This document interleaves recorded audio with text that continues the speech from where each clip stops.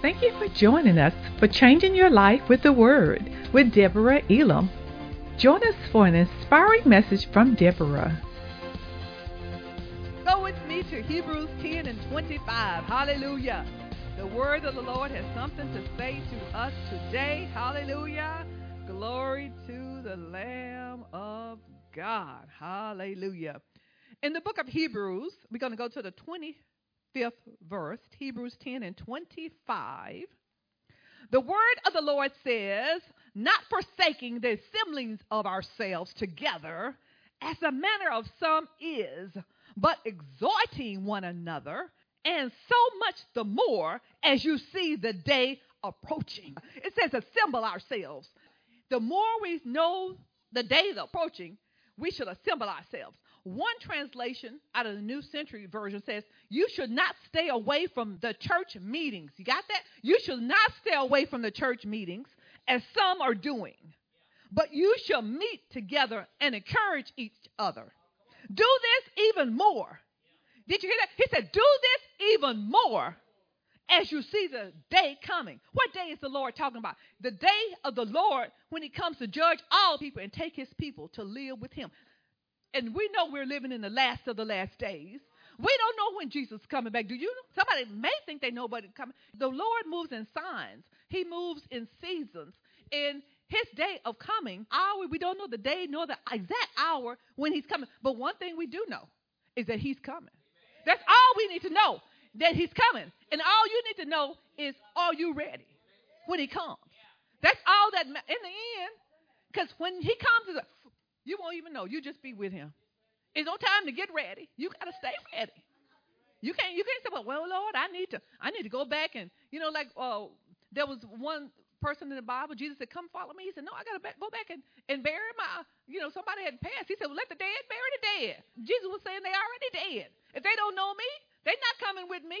But you have an opportunity this day to come with me. So the word of God said, assemble yourselves as you see the day approaching. Don't forsake the assembling of yourselves. Well, what define assembly? I said, let me go into the dictionary and look what the word assembly. It means to bring together in a particular place for a particular purpose.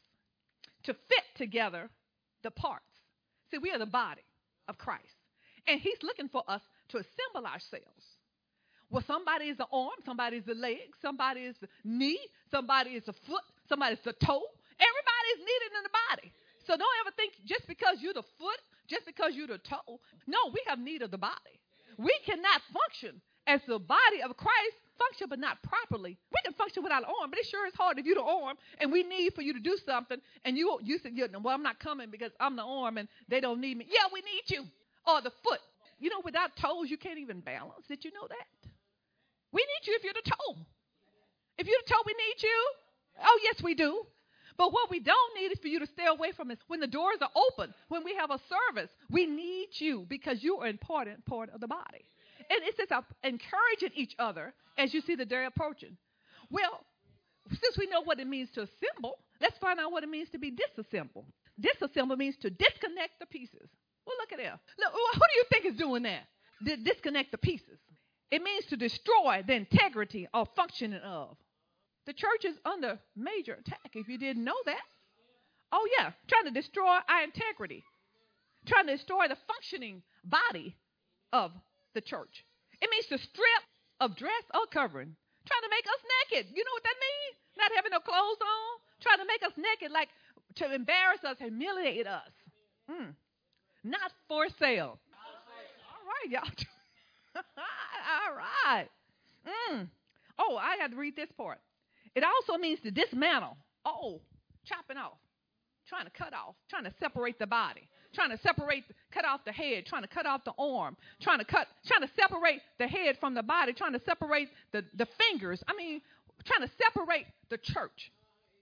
It means to dismember. Oh, dismember. To knock down. To strike or to take down. Not for sale. All right. Y'all getting even better. Go with me to Hebrews 10 and 23. Hebrews 10 and 23, the word of the Lord says, let us hold fast to the hope that we have confessed, because we can trust God to do what he promised. Oh, we got to hold fast. That's our profession. It's to hold to the promises of God as the body of Christ. Not wavering, not doubting, but exactly what God promised, he will do. Every time. Now go with me to Acts 20 and 28. And before I read that, I just want to say a few things. Not for sale. All right. Glory to God. I don't know how many of you own a home. But if you own a home, you've at least probably got one call, somebody trying to buy your house. At least one. Companies or person trying to buy your house, they're not going to pay you full price. I don't know if you know that. They're looking for a bargain. Do you know that? They're not looking to pay you what you think is worth. There's a tax appraisal district. And the tax appraisal district is the one that does the assessment, how much the value of your home is. It may not actually be that much, but you know what I'm talking about, that you pay taxes to them because they value your home at $60,000, $100,000, $200,000, million, wherever you fall in here. They value your house, and so they want you to pay taxes on it. So they put a value in your house. Or you may have it appraised, and they say, okay, because this house sold in this neighborhood, look, it's got 3 or 4 bedrooms, 2 bathrooms, 2-car garage. It's going to be more than a house that has 2 bedrooms, 1-car garage, and 1 bathroom. Now, if you own a house, if you ever moved out and you decide to rent, sometimes a renter, I'm not saying all the time because there's some good renters, but sometimes a renter won't treat your house the same way you do. And as a matter of fact, if something breaks, they're going to call you. All right? Now, before I go on, I want to read this scripture in Acts 20 and 28. Therefore, take heed to yourself and to all the flock among which the Holy Spirit has made you overseers to shepherd the church of God, which he purchased with his own blood. God sent Jesus and he purchased the church. I'm talking about the church, and we are the church. He purchased the church with his own blood, not for sale. We have been bought with a price. We're owned by God. We're not owned by the devil. When I told you about this part about the renters, see what he does is since God owns you, he's going to try to get you to let him rent you. He's going to move in, all his little imps. He'll try to move in, and he's going to tear the house up. He's going to tear it up with sin. He's going to tear it up with doubt. He's going to tear it up some kind of way. And then he's going to call you on the house, right? This is our house, our body. And then you have to call, depending on God, to come and fix it. And that's okay with God. See, God don't mind that. But he said, if you got a bad tenant that don't pay rent, put him out. The devil ain't paying no rent. I don't know if you know that. Put him out. Not for sale. Oh, glory to God. We are not for sale. We've been bought with a price. We are the redeemed. We've been redeemed from poverty, sickness, and the second death. And what is God giving us? Health, wealth, and eternal life. Now, where is our wealth? Wherever it is, we call it in. Where is our health? We call it in. How do we call it in? With the word of God. Not for sale. We ain't letting the devil stick around no more. I don't even want him in the yard. I don't want him on the street. I don't want him in the neighborhood. I don't want him in the city. I don't want him in the field. I don't want him in the country. I don't want him nowhere near me. Matter of fact, I don't want him in the world. So we have to put him where he belongs, under our feet, and tell him to get. That's what my dad said. Get. You know what get mean? That means get him on. We ain't playing. You know how it is when you really mean it? Now, I'm going to talk about my mom. I have the precious mom, but she is the type of mom that if she put something down and she said, don't touch it, you better not even look at it. I mean, not even cross-eyed. You step on it like that. No, don't even look at it. All she has to tell you is one time and let her see it. You won't be touching it again. And she takes measures to make sure it does not happen. And when she said, don't do it, we know she mean business. Now, see, we got to mean business with the devil. When we tell him to get, we ain't playing. Get out. Get out. And as believers, as his body, as the church, we are having to tell him, not for sale. Tell him to get. Get out. Get out of the body of Christ. And we have rights as the children of God. God's given us, he's given us promises and he's given us rights. We don't belong here. We're citizens of another place. We're citizens of heaven. And so we're ambassadors, right? Well, when an ambassador comes to the United States, they're living in the United States, but they have the privileges of whatever country they come from. If they're from England, still follow the government of where they came from. And they have rights. And so if something happened to them over here, their government comes over to see what's going on. I mean, they have rights. They're protected, and they're protected well. So we are from another place. We're a spirit that have a body, and we have a soul. And so our spirit has to take over who's in charge. So the only way our spirit can take over who's in charge is that we have to feed our spirit with spiritual things, because God is a spirit. And those who worship him must worship him in spirit and in truth. We need to feed ourselves with his word, with prayer, with worship, everything that's spiritual from God.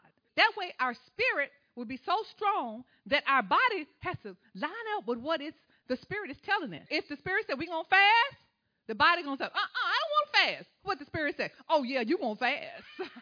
That's what the spirit say. And the spirit tells the body, that's the way the order should be. The spirit tells the body what to do. But so many times, and we see it more and more, the body is in rulership.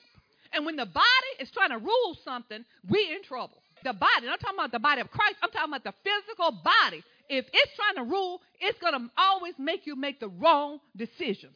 That's why we need the spirit so we can hear what thus said the Lord. Hallelujah. Glory to God. So we're not for sale. Glory to God. Hallelujah. God purchased us with his own blood. We're not for sale because we've been bought already and we've been redeemed already. And so therefore we are not our own. Hallelujah. Glory to God. Now why in this scripture in Acts 20 and 28, God has made people in charge of the body? Because there are wolves. They come in among us and their purpose is to devour the believer. To come in among us like they're sheep. And when they're going, bah, they're really going, whoa. No, they're going, bah. And then see, the leadership is so important because those gifts within you help us discern who's the weed and who's the seed. And so we need you in place to help us get rid of the woof in the body. And make sure everybody here understand that we're about, we all are humble as sheep, but we're bold as a lion. We do not allow the wolves to come in here and devour us and devour the flock and separate the flock. You know when they come in? They're coming in to dismantle, to disassemble, and to take people away because that's their job and that's their assignment. But they will not proceed because we're not for sale.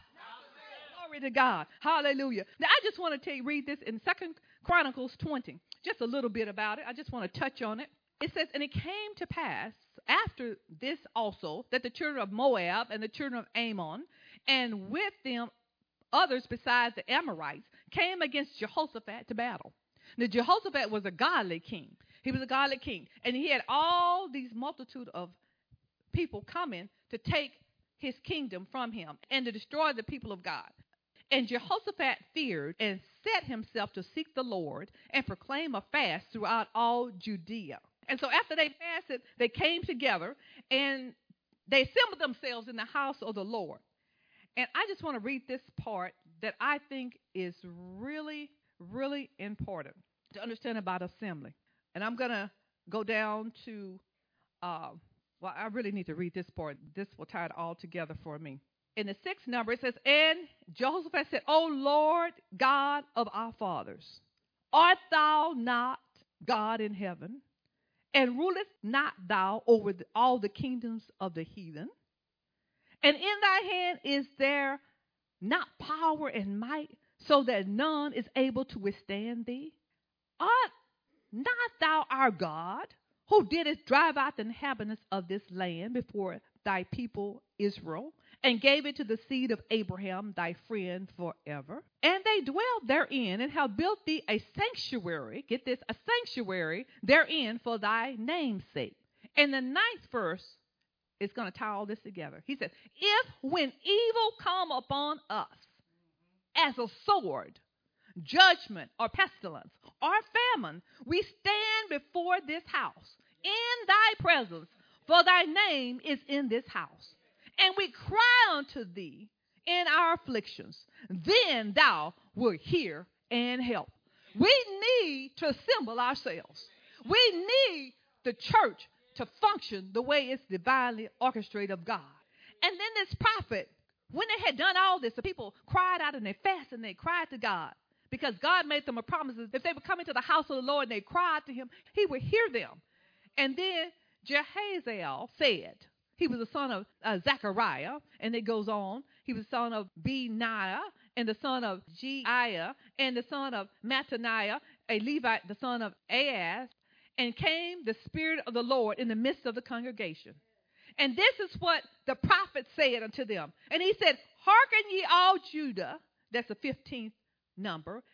And he said, and ye inhabitants of Jerusalem, and thy king Jehoshaphat, thus saith the Lord unto you, be not afraid nor dismayed by reason of this great multitude. For the battle is not yours, but it is the Lord. Hallelujah. That's what I want to tell you. We're not for sale. The battle's not ours. It's the Lord's. And the rest of the story goes like this.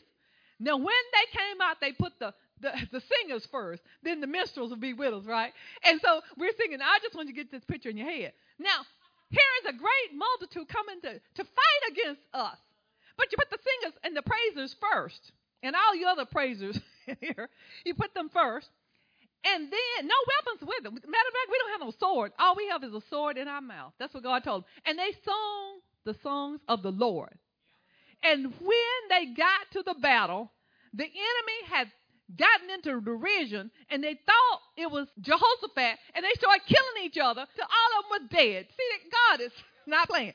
They all were dead. And then with Jehoshaphat and the people of God, they were so much spoil. It took them 3 days to gather up all the spoil. 3 days. See, God is getting ready to do something special for the body of Christ. God is good. Hallelujah. We're not for sale. Hallelujah. Glory to God. And I just want to say this one last scripture. Hallelujah. We are not for sale.